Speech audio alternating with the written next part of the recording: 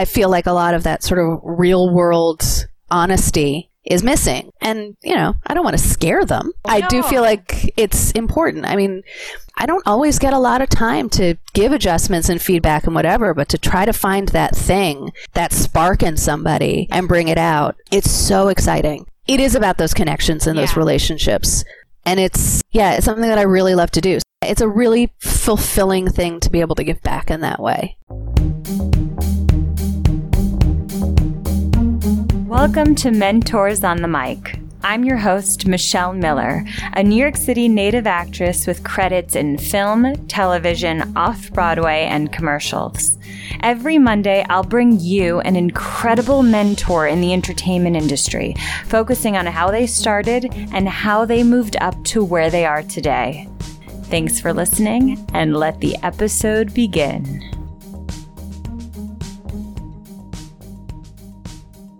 Hi guys, I'm so excited to introduce you to Erica Carnell from BRS Gage Talent Agency. They are a bi-coastal agency representing actors in theater, film, and television. They have some of the greatest clients, including friends of mine. And Erica got her master's in cinema studies. She's worked as an associate talent agent. She also started completely differently in a different industry. But so her journey itself is very interesting. But I also really appreciated this particular episode because she answers a lot of questions that actors ask me all the time. So what do agents look for in their actors? Does she work with developmental actors, which we define on the episode? All about what it is to be a bi-coastal agent and how that affects the actor, and how she personally pitches her actors for projects. Like if she needs to push for them, what is that like and what goes into that? And there's just lots of answers that I think actors ask all the time about their representation wherever they are, whether it's they're getting their representation for the first time or they're moving from one agency to another. And I think this answers a lot of that. Especially because Erica is such a natural teacher. She's someone who teaches not just your workshops, but classes for different schools, different colleges, different places.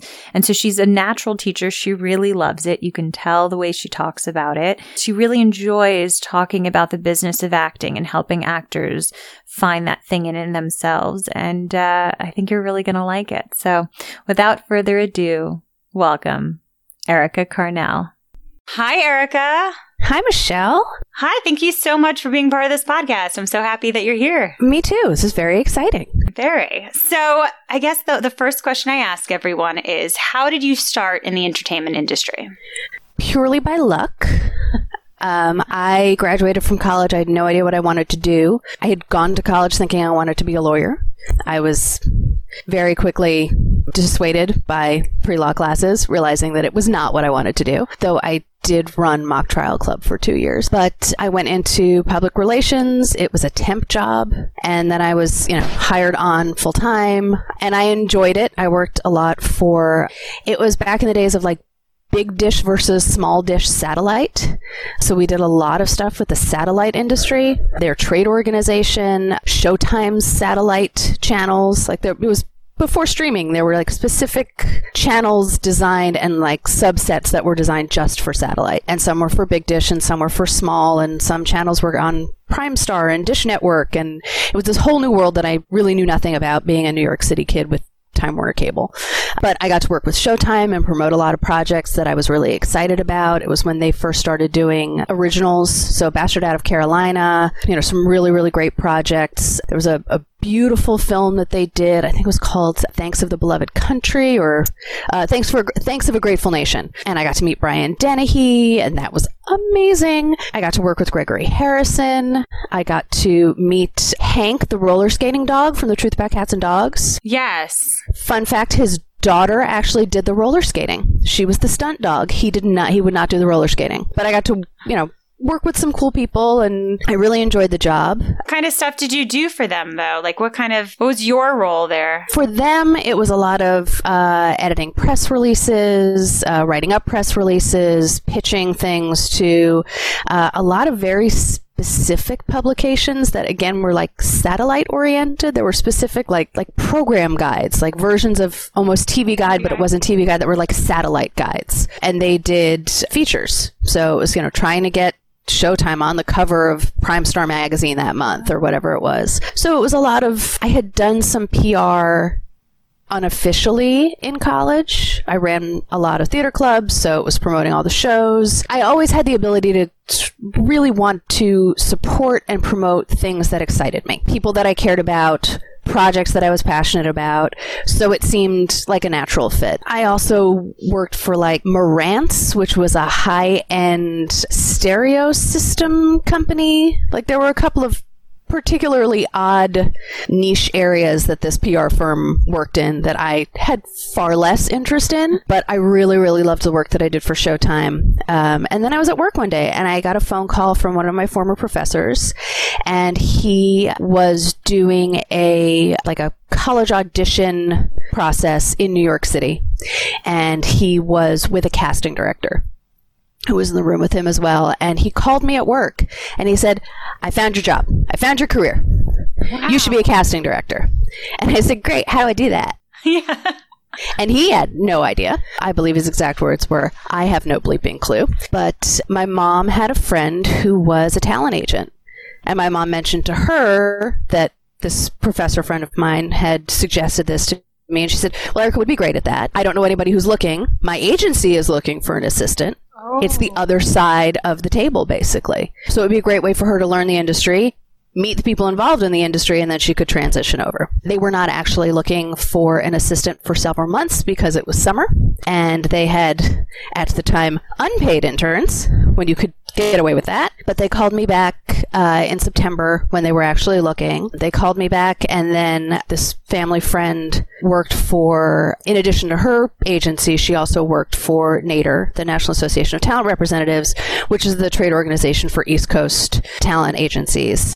And the president, who was a friend of hers, also ran the New York office of the Gage Group, and they were also looking.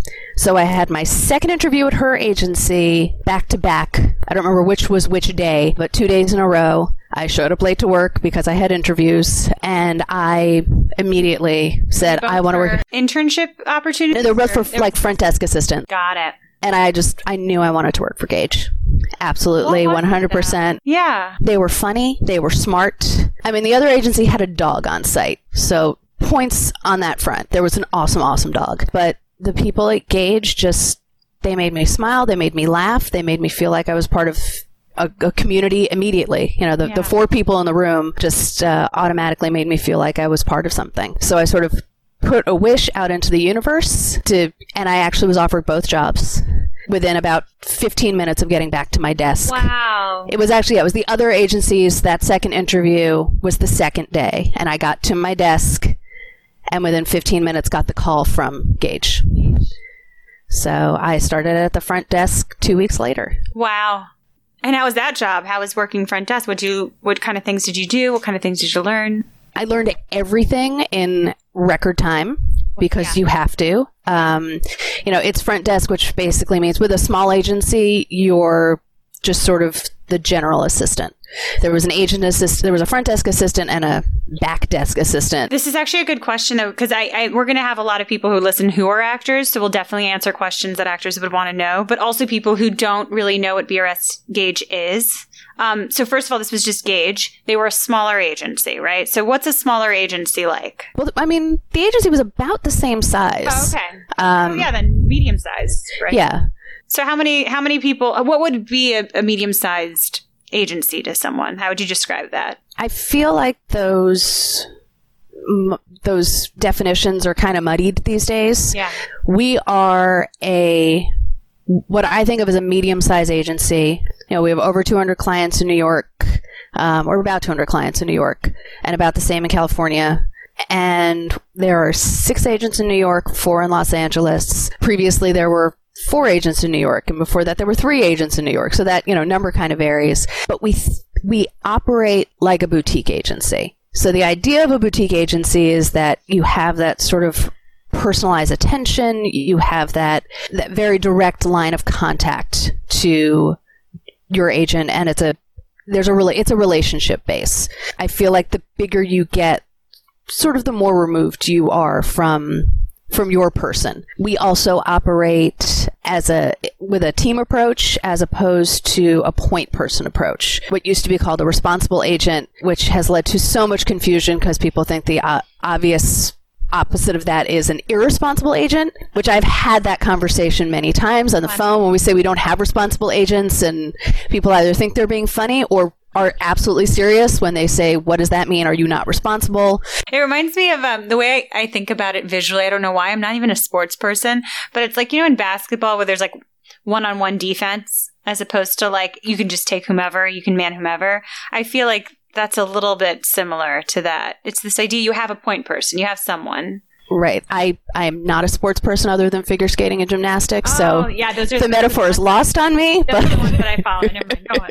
No. But yeah, we break it down by casting director. Right. So each agent has their pool of casting offices that they work with, and then we all represent all of the actors. Back when we used to have a commercial department at Gage, there was sort of a separate little pool of actors that were not necessarily represented by the legit side of the agency. The full roster. Yeah. Right. Like the full agency. So does that mean everyone in the agency then has to kind of agree on an actor before they come in?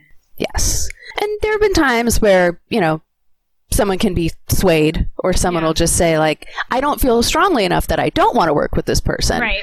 And you guys are very passionate about it, or about them. So, but, the other nice thing is that it's enabled us to build relationships with the casting offices as well. Yeah. So that if I want to pick up the phone and say to, Binder's office, hey, you really need to see this person for this role, they're going to take my call. They're going to listen to what I have to say. They're going to be more responsive to my push because I'm not one of 8 people from my agency pushing a client. Yes. And I go out to drinks with some casting directors. Jay Binder, who just retired, is a dear friend. I also feel like I have the casting directors that I work with, I can have very frank conversations with them. So I feel like I'm not necessarily getting the party line about a project or feedback. I mean, feedback's impossible to get most of the time, but, very often I can have a frank conversation with a casting director about why my client didn't get a job. And sometimes it's, they tanked. Yeah. It happens. They blew it. And other times it's, look, I don't know. I thought they were great. And sometimes it's the director's in love with somebody else. That's all they could see for it. But it's nice to sometimes hear more than just they went another way. Yeah. So it's nice to actually get something perhaps constructive or at least tangible. And I think that that's in part because we get to have the opportunity to have real relationships with casting directors. Yeah. And it's not every office, but no. Certain offices, certain casting directors you really click with. And we've been known to shuffle casting directors when we feel like this is a relationship that's not working, or... Yeah, smart. We split up Telsey because it's a behemoth. Massive. But, there was one casting director that the agent who was working with them just wasn't getting anywhere. Yeah. So they switched to a different agent, and there was just more of a connection there, and that worked better. I mean, it's a people industry, so you can't just, you can't help. Some people have good relationships, some people just don't click, and I'm glad that you guys have that ability to be like, this isn't working, something isn't working between us, but maybe someone else will have more luck. Yeah, it's nice. How did you start? I mean, I guess that maybe this question falls along with going back to you started as the assistant front desk person or just a front desk receptionist. How do you start moving up to being an agent? And how does that work? With smaller agencies, it's tough. Yeah. Because somebody has to leave. It's not like a position's really going to be created. It's a small business. So like any small business, there's only a certain amount of room. So I started off at the front desk, which was answering phones and pulling submissions back when you actually had to do hard copy submissions, and somebody came and picked them up every day, and then copying scripts. But it was also a great opportunity to get to know all the clients, learn all the casting directors, learn about all the projects, see how each agent in the office did things, how everybody did everything, how people did things differently, what things were the same. So it was a really great sort of learning process. Did you have to like set up appointments and set up bookings and set up callbacks with the actors? Yep. And back then, this was a long time ago, Michelle. Yeah. I'm older than I look. You look very young. But yeah, I mean, there was no, email was really not in common use professionally. Yeah. Clients came to the office to pick up scripts. Yeah. I used to take scripts home for one of our clients because he lived a few blocks from us in Brooklyn, and it was difficult for him to get into the city because he was mostly in Brooklyn. So I would bring scripts home with me and leave them under the mat in front of my front door so he could pick them up whenever. Wow. One of my bosses lived a couple blocks from Mary Testa, so he used to bring scripts home for her all the time so that she didn't have to come uptown. It was also, Danny Burstein was taking a class at, I think BMI was right across the street, and he was doing a workshop there. And so he'd just come in for lunch. Right. He'd just bring his lunch before class and come hang out. Wow. It's actually one of the things that I really love about the atmosphere of our agency, is that sort of open door policy and that sense that we have. It's about relationships, and we're so close with so many of our clients, and we've represented so many of them for so long. Yeah. So long-term relationships. Yeah. Like the first phone call I answered, and actually, no, we're in September. So yeah, my career is now 21 years old. Wow. My career in the agency world is old enough to drink. Yeah. But my first phone call that I answered was Liz Calloway. Freaked out a little bit once I transferred her. I very calmly and quietly freaked out. But, I was so excited about our client list. I loved the people that we worked with, and I loved the people that I worked with every day. And, Steve Unger and I have now worked together for 21 years. People have left, people have gone on to other things, people have retired, but, right. When did you decide, I don't need to move to casting? I want to stay here? Within weeks. Yeah. Yeah, it was pretty immediate. My natural inclination is sort of as a caretaker, and that sort of hands-on approach to being responsible for other people and taking care of other people and getting them what they need, I think was so much of a draw. And that combined with I wanted to go to school to be a lawyer, so now I'm negotiating contracts. I was going to ask about that. How do you just manage to now know? Because I was always thinking about that with my representation. I'm I send this to you and you're not a lawyer, but you know what you're doing. You know what to look for, what the contract should be like and what to make sure of. And I was just curious about that. I'm really good with legalese. So it's a lot of times, interpreting what that means. Right. And I think I've spent a lot of time because when I started at the front desk, Phil Edelman, who was the president of Nader and also the head of the New York office of Gage, said, by the way, you have 2 jobs now. You're also going to be the Nader secretary. Right. Oh, that's how you got it. Oh, yeah. He was like, yes, and now you work for me twofold.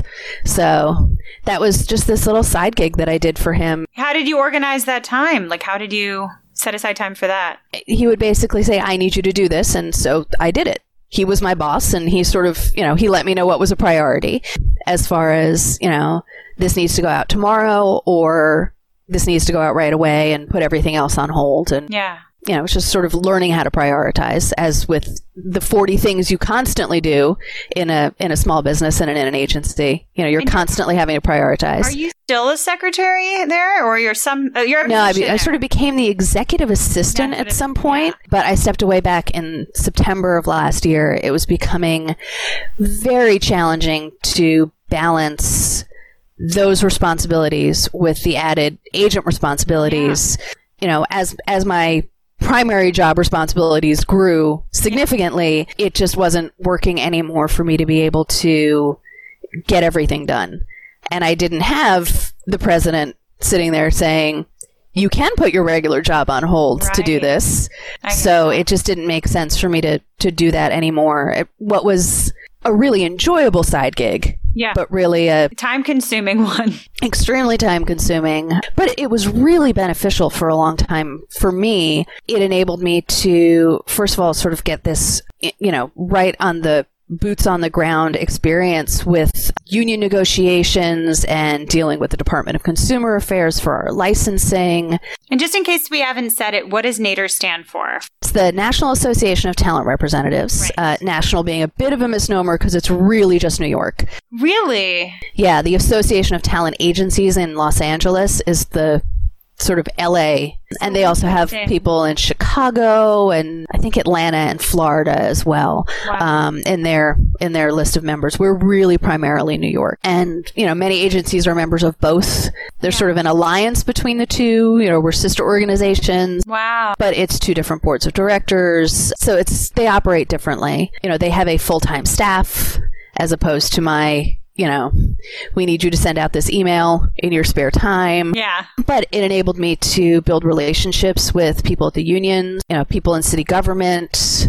I worked with, my own state senator when we were trying to get a bill passed. Wow. There's lobbyists involved and all sorts of stuff. So it really was a wonderful education for me from the other side of things. Right. As far as, how things work and what's important. And that helped a lot also with, when you know what's happening behind the scenes between the trade organization and the union. Yeah. When those sort of underlying contracts are being negotiated, then, for like a collective bargaining agreement, then when I see the contract later on, that sort of helps me learn, what all of that is. So it was definitely really beneficial in that side of things. And of course, being really good with the legalese, I rewrote our bylaws. Yes. All sorts of fun stuff. I wrote the website. That's fantastic. Yeah.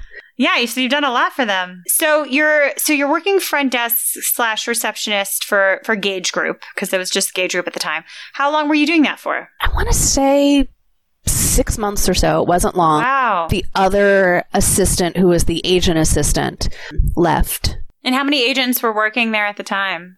It was 4 agents and 2 assistants. Got it. So I replaced him when he left, sort of moved up into that position, which was a lot of setting appointments and dealing with a lot of things like agency contracts and keeping track of what all of our clients were doing at all times and processing booking sheets. So again, I think those sort of starting positions, there's no school for this. At one point, I think NYU was looking at doing a program, but I don't know if it ever took off. Yeah. This was maybe 5 years ago they started talking about it. But, there's nowhere to go. There's no class you can take. There's no program of study to learn how to be an agent. Yeah. The only way to learn how to do it is by doing it. Yeah.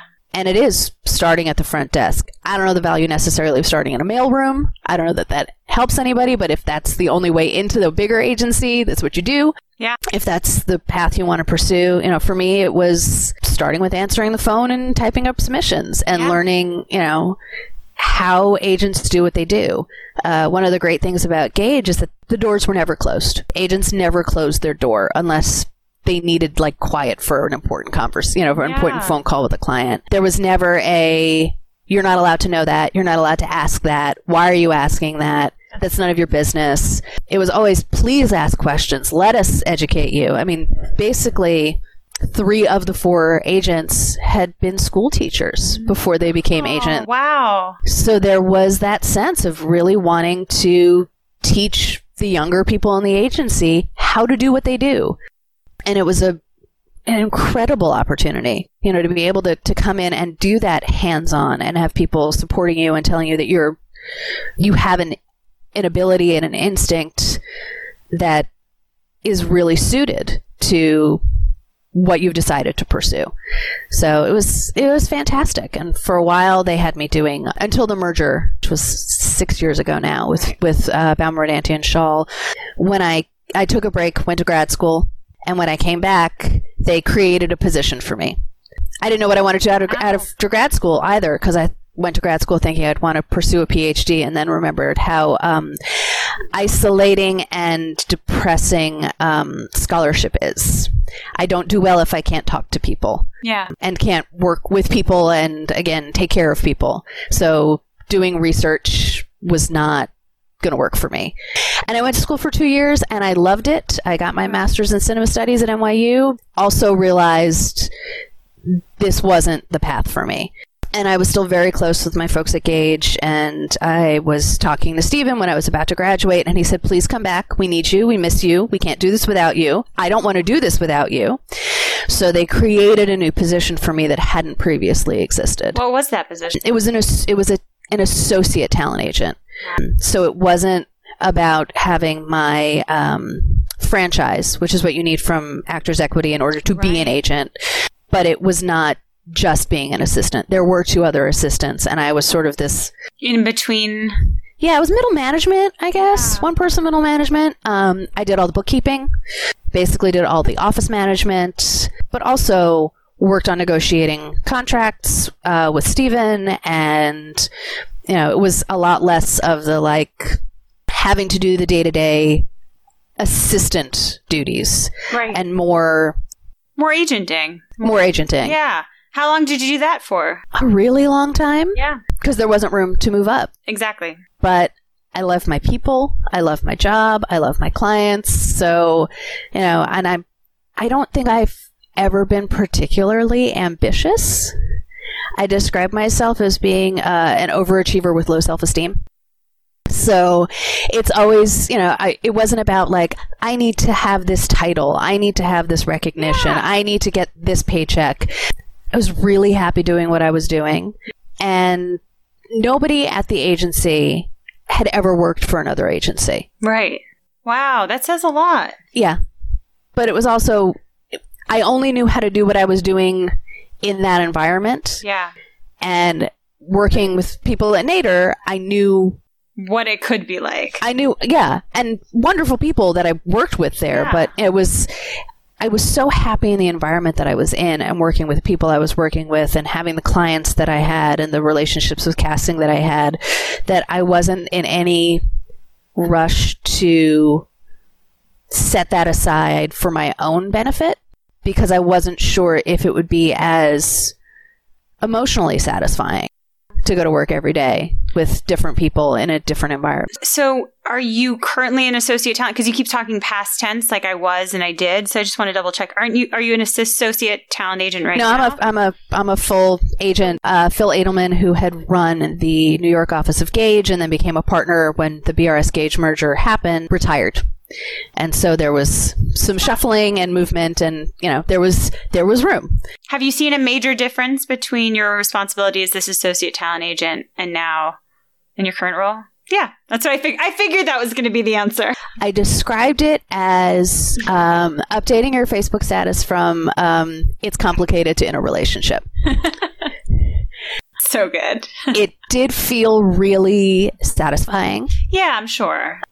And there is, it's, I think, a more challenging balance now, because there are still responsibilities that I have that are to the agency as a whole. Right. And then I have my own projects and my own, you know, my own bookings, my own casting directors, my own, you know, all the things that are just mine. Yeah. And then I'm still, when the merger happened, I took on a role as well of sort of client relations. I started dealing with all of the agency contracts again, which I hadn't done in a really long time.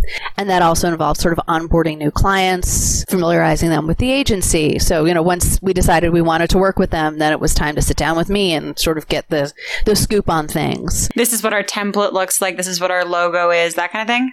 Well, even just like, this is who you contact, and this is, you know, this is who you tell when you're booking out. Always tell your agent that you're booking out, actors out there. It's very important. But, you know, just this sort of sense of, I'm here. You know, it really sort of helped with that caretaker instinct. Yeah. To be the person that they came to. Yeah. And I had sort of unofficially been that for such a long time. I think from the beginning, once the clients got to know me, I'm the person that they come to with their questions. Right. And I like being that person. Yeah. I am good at being that person. Yeah. So it sort of seemed a natural fit to just become this, you know, client relations, you know, to make that sort of more unofficially official. So I'm still doing agency contracts with them. I'm still doing that sort of onboarding process. Right. And there's aspects of just, I'm the one who deals with the union stuff. I'm the one who I'll still deal with questions when someone has a question about a paycheck, even though I'm not doing the bookkeeping anymore. Yeah. So there's still a lot of things that, again, it's that figuring out how to prioritize all of the various things. Yeah. And I think that's true of anybody in an agency. Yeah. You know, you're working on 40, 50 things at once. You know, so many different projects, dealing with so many different clients, so many different hats. Yeah. But even if you only wear one hat, it's still, you know, unless you're a manager with, you know, 2 clients, and you can clearly delineate which client and which, what you're dealing with for that one client. And that's just not the norm anymore anyway. I think there's very few managers who only have that like tiny little stable. So I also wanted to get a little bit on teaching, because you have been teaching a lot. And so when did that really start? When did you start teaching? 3 or 4 years ago, I got a phone call from a client who was sort of stepped away from the business in order to take a teaching position at Elon. And he called me and he said, "Hey, have you ever done this? Because I think you'd be really good at this. Will you come down and spend the weekend and work with my students?" Wow. And it actually ended up being me and Jay Binder for the weekend. There you go. Which was great.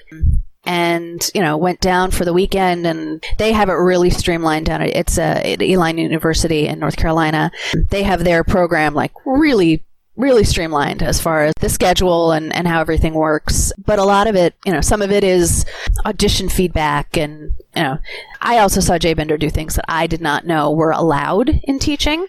Just in the sense of like, the man is a genius. He has been at this for a very long time. He is enjoying, I hope, his very well-deserved retirement. Yeah. But he was completely reorchestrating. I mean, it was just the piano, but he was like changing people's audition cuts on the fly, working with the accompanist. Like, it was amazing. Yeah. And I did not know you were allowed to like interrupt. Yeah. And I'd done a couple of like Actors Connections workshops, kind of things. Yeah, intense. At that point, I had already done that, and that was, very much like there's like a system in place. Like, there's a system in place, and you don't interrupt, and you don't ask for adjustments. And this was so freeing to see that we're really there to give that feedback and to work with them. Yeah. And then after that, after the audition workshop, there was a reception, and it was just hours of talking to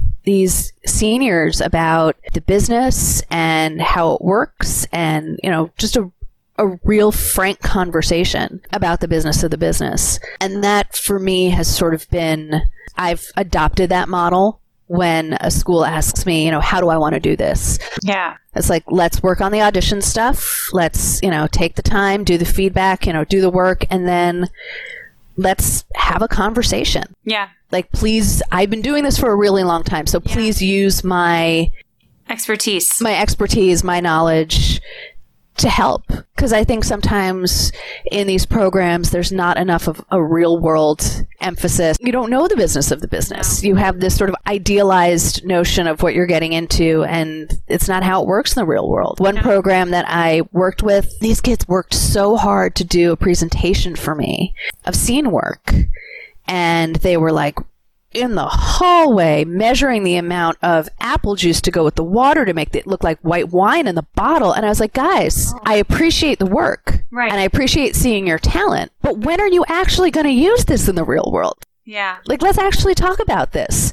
If you're doing an actual showcase, like a graduation showcase, it's this quick. Like, there's no time for setting up your props and it's never going to happen. Changing your costumes. Right. It's too fast. And in a real world audition, you're not allowed to bring those props. Never going to happen. There's not going to be props. You're not going to be sitting there with the reader working on anything. I mean, some beautiful work was being done with physical connection between two of the students in one of the classes. And I was like, that's wonderful. And if this were a show, if this were a production, I'd be so happy to see that. When you're in an audition, there's a reader on the other side of a table, maybe standing next to you. Yeah. Like, who knows? You're not going to have the opportunity to build up that level of intimacy and physical contact. Yep.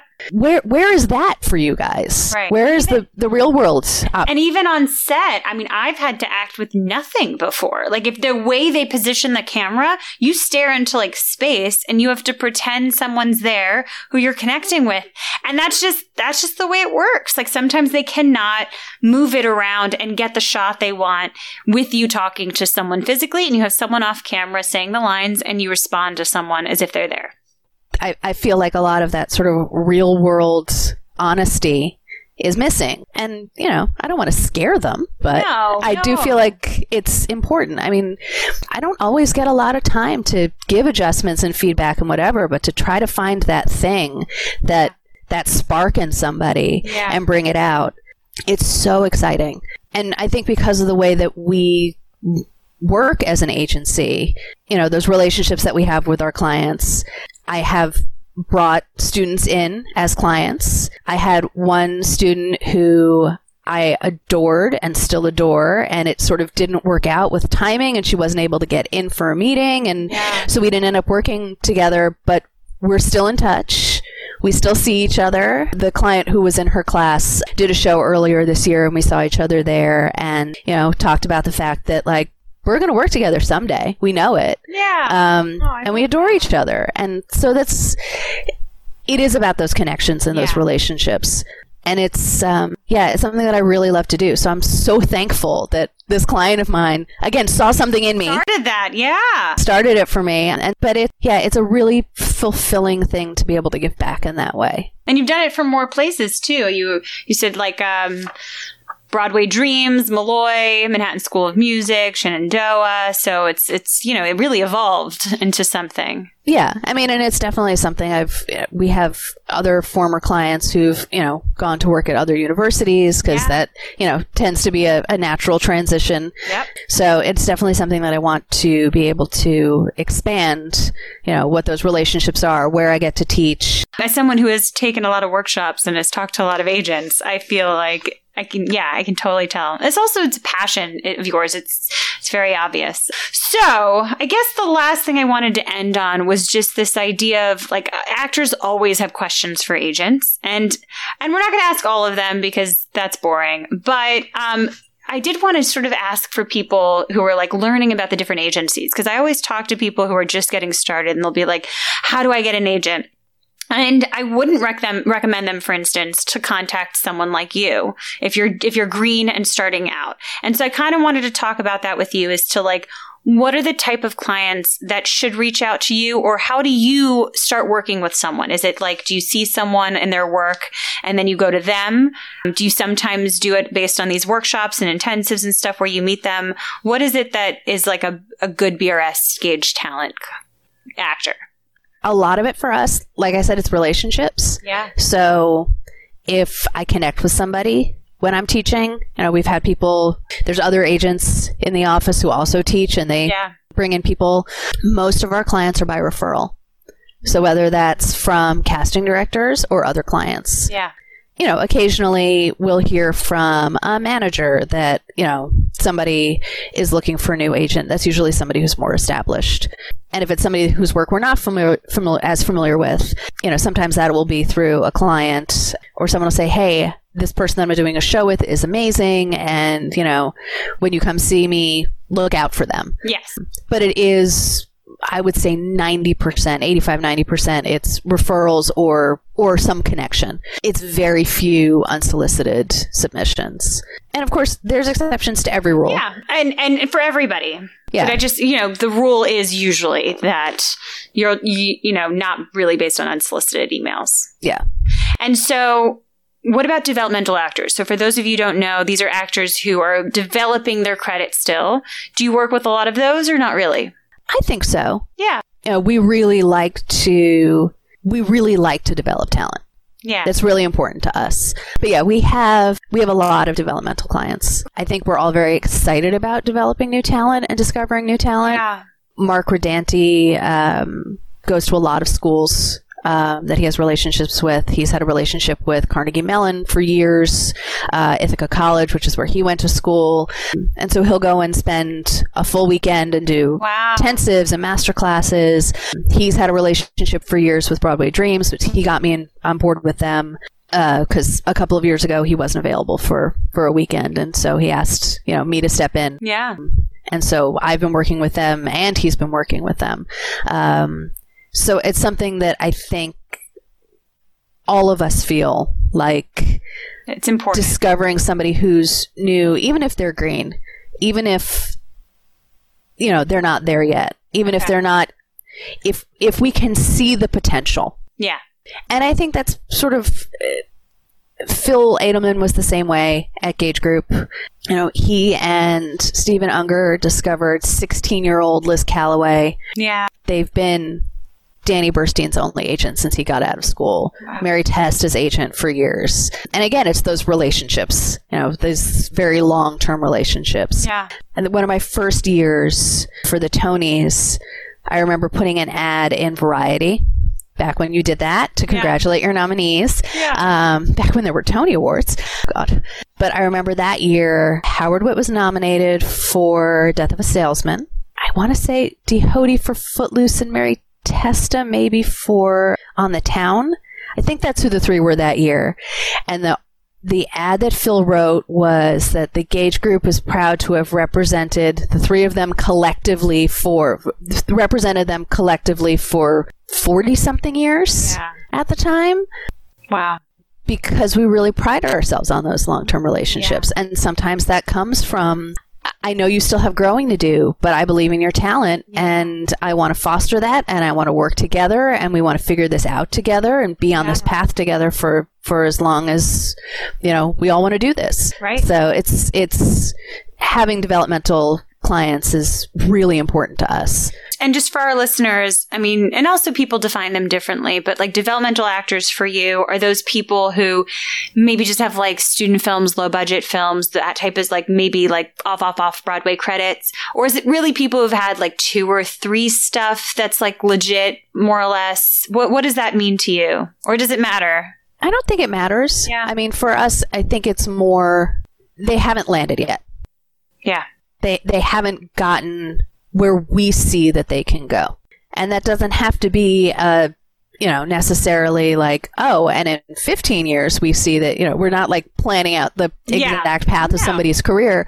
But, you know, we know that there's something there that hasn't been tapped into yet. I love it. That's great. And then if a client lives in New York, will the agent submit the client for LA projects? I feel like even more now, probably, but yes, right? Well, it varies. Yeah. I actually think less now because of the travel restriction. Right. Okay. That is true. Unless it's a remote project, but maybe not. I mean, also there's like, now we're actually starting to get breakdowns again, but it's been a while. But if it's hard because according to our Los Angeles office, LA casting directors don't necessarily dig that. Wow. Glad I asked this. It depends on the project. If it's a film, if it's a feature, and a role that's of substantial import, sure. I think it also depends on the client. Right. I think it also depends on their on-camera credits. Obviously, I mean, we have some clients who are 100% bi-coastal. You know, it's a 50-50 split. Yeah. And we have other people who they've done a guest spot, you know, even if it's just a one-day guest on almost every show that shoots in New York, but LA is not asking for them. Right. And they don't want to go to LA. There's a lot of stuff for, you know, LA that they only want local hires. And I don't know how many of our clients are willing to put themselves up and send themselves there. Exactly. Or, you know, when it's an episodic in LA, all that stuff moves quickly. Yeah. So if they can't get them in the room, obviously pilots, yes, 100%. Those are different.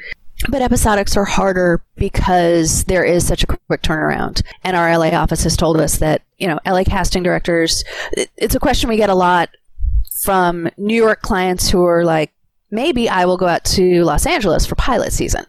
This is when we get a lot. And what we've been told, sort of the consensus in LA, is that is the worst time to go to California. Yeah. If you don't already have a relationship with casting directors out there. Also, if you happen to just be on vacation in LA, it's going to be really hard to get meetings because you'll take some meetings and then you leave. Right. And then you're not there and available if they do want to work with you. Yeah. So usually, if you think that you want to be more bi-coastal because you're New York based, going out for a couple of months in like September, October. Yeah, because in a normal year, it's episodic start back up. Yeah, exactly. All advice I give is, first of all, strictly my own and not that of my employer, but also I don't know how accurate COVID. Yeah, I don't know how accurate anything is anymore. Just because, it's all bets are off. Yeah. With everything being so completely bizarre. And then last question that someone asked me that they were curious about, do you have like a pitch strategy? Do you have something, a way to pitch people? Or do you like when actors pitch you for projects that they hear about? That's a twofold question. A twofold answer, or a threefold answer, I guess. As far as clients coming to us, it depends.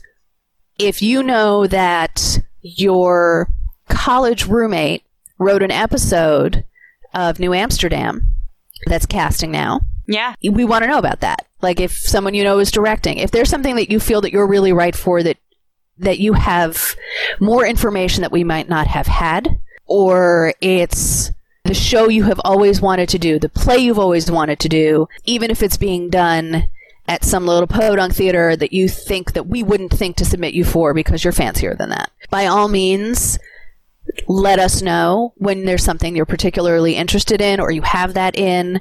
But I think it's really important for the relationship between actors and their agents to be a sense of trust. Just be strategic and smart about it, as opposed to, we'll just get, some clients will email every day with like, first of all, we don't want to know that you get the breakdowns because that's not good. But, we'll get like a list of like, I want to be submitted on these 6 things. Right. And it's like, okay, well, we've already submitted you on those, or, and you should know that we're doing that. Yeah. So this might be time for a different conversation other than just, I want to be submitted on all of these things. Yeah. If you hear that friends are going in for something and they are in your category or your type, which is something I really take issue with. Those were air quotes there too. Yes, many air quotes. Yeah. Because I firmly believe in trying to buck that trend as much as possible and be your own unique individual self and not let the industry put you in a box. But also don't tell us when it's like they all went in last week. Like if you hear that they're going in, let us know as soon as possible. Yeah, because that's when they're seeing people. That's when they're seeing people, and that's when we could maybe get you in if, this is something, we also may have been trying to get you in and hitting a wall. As far as when we pitch, it varies. It depends on the client. It depends on the project. It depends on the casting director. Yeah, I mean, that's sort of a hard blanket answer to give because there's so many variables. But obviously, when we feel that you're right for something and casting isn't seeing you, we're going to do what we can to get you in. We may not push as hard if it's, a 3-line co-star, no matter how interested you are in doing it, I get that. We want to focus the energy on getting you in for things that are, more substantial and going to further the career. But again, I think that's something that sort of varies based on everything. Yeah. And again, subject to change completely given the pandemic. The world we're in right now. All right. Well, I mean, I think that's really it. Is there anything else that you wanted to touch on that we might not have? I don't think so. My mind's kind of a blur from talking about myself for almost an hour. It's been fantastic. I really appreciate hearing all about you. This was a treat. It was nice having a conversation with another adult other than my husband and the people I work with. Well, thank you. Yeah, same. I would say same. It's very fascinating to hear about your entire journey. And I had an idea about it, obviously, because we've talked before. But this was way more thorough. And I feel like I've gotten to know you. So thank you. You're very welcome. Thank you for having me.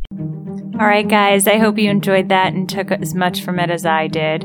I wanted to read a review from Liz G. Sam on Apple Podcasts titled A Really Clear and Thorough Interview. Loved listening to this. I'm fascinated with how people got to where they are now. Some have windy roads and some clear paths. Michelle asks the questions you have for these mentors, and we all learn together. Thanks, Liz. I really appreciate the review. And yeah, I mean, I also try to ask other people for what their questions would be if they could speak to a big producer or director, agent or casting director or vice president of a network. What would they ask? And so I often ask, usually on social media at Mentors on the Mic or at Michelle Simone Miller, or my Facebook group or page. So definitely follow me on those things. And if you have any questions for any of those people or want certain mentors on, just let me know and I'll try to get it. And review on Apple Podcasts. It really, really helps. Thanks.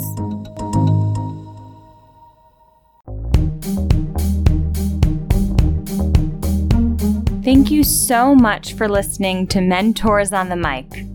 If you enjoyed the episode, please share it with a friend you know would love it.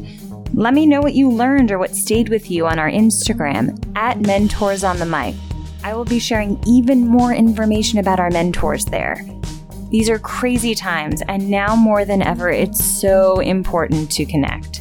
Talk to someone about what you learned today who would really appreciate it, and send them the episode. Also, if you love the show, please go ahead and leave us a rating on iTunes. Every week I'm choosing a review to read on an episode. It really makes a huge difference in growing this. Thanks.